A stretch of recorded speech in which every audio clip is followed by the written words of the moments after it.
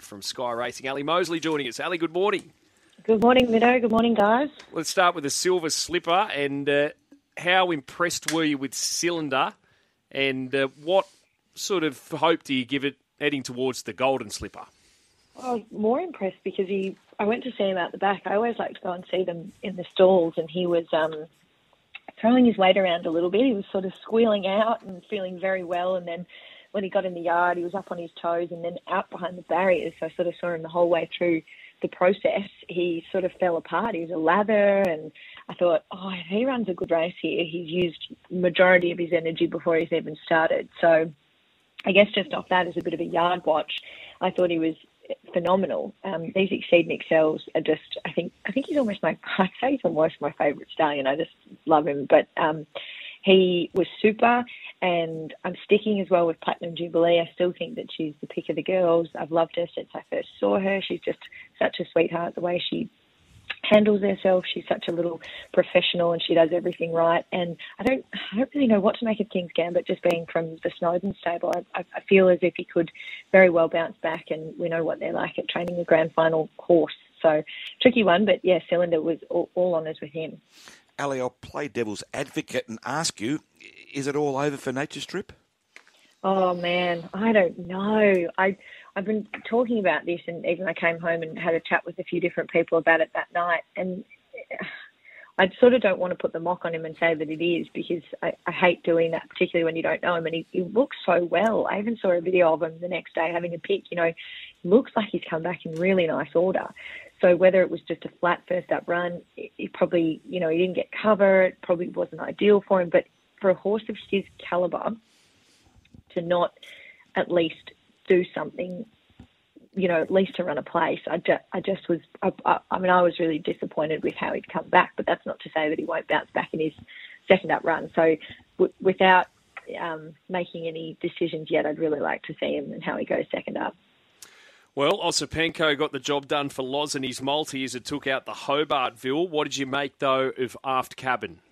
I always wonder with bleeders when they come back, they can often come back really well first up and then second up tail off a little bit. But, it was pretty obvious that there was a little bit of trouble in the straight, I suppose. So poor old Timmy Clark had a tricky day there on Saturday, and Aft Cabin was one of those that was tricky. I think there's probably better. I almost want to say that he's almost just a 3-year-old. But in saying that, he'll probably come out and make me look silly after that. But I think we've got a decent enough group of 3-year-olds that he'll have a lot that he needs to beat. So I think Matchalate was the run of that race. I backed Osipenko, so I was happy. But I think Matchalate was certainly the run of that race. He sort of just does what he has to when he comes to the races. He's a really nice horse. He's come back bigger and stronger. And I was talking to Mark Needham out there, and I said he's come back sort of a man this prep. He's gone from a boy to a man. So I think Matchalate will be the one who'll put his hand up this year as a 3-year-old. And what do you make of the Millie Fox winner, Electric Girl, with Zach Lloyd in the saddle there? Yeah, super. I think Duff found Electric Girl, so that was a great find. And Expert as well. She ran a massive race. Maria Mia was disappointing. I thought Pavitra, I had her in the numbers to run a hole, and she didn't run poorly, I didn't think. They were just probably a little bit too electric for her, for lack of a better word. She'll get much better as she gets on into the prep and a little bit further over a trip. But Electric Girl, I thought, great. And Zach Lloyd, how good for Zach Lloyd.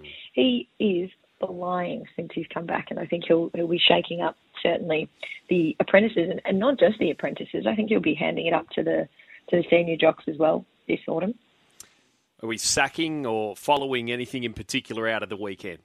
Yeah, there's a couple I want to follow. I thought Pre-Entry ran a massive race. I think had he drawn a barrier, he certainly would have been the winner, and that he showed that from the wide draw. He scorched home from the back, running clearly the best sectionals of the highway. And I thought, out of the highway, I've decided the highway is my favourite race, by the way. I've come to the conclusion. Well, you've given us a lot of good mail out of the race, that's for sure. It seems like you can often find a winner and get a bit of value, and you can always have a bit of an each-way bet and hopefully get up. But so Super Extreme, I thought, also deserved to mention. He covered more ground than any other horse in the race, but he still hit the line running the second best last 600 and 200. And then the other one who I'm just not quite sure totally what to make of her is Party for One. she's been difficult to follow, but she showed she's obviously in great form. She ran the best 600 and 200 of the entire meeting. So I'll follow her, and I want to see the best of her this prep because I don't think we did last time when she came out for her first sort of racing preparation here since we've seen her back. So I think I will follow her too. Ali, you're getting a lot of love on the text line. Thanks so much again, and looking forward to getting your mail on Friday. Thank you. Thanks, guys.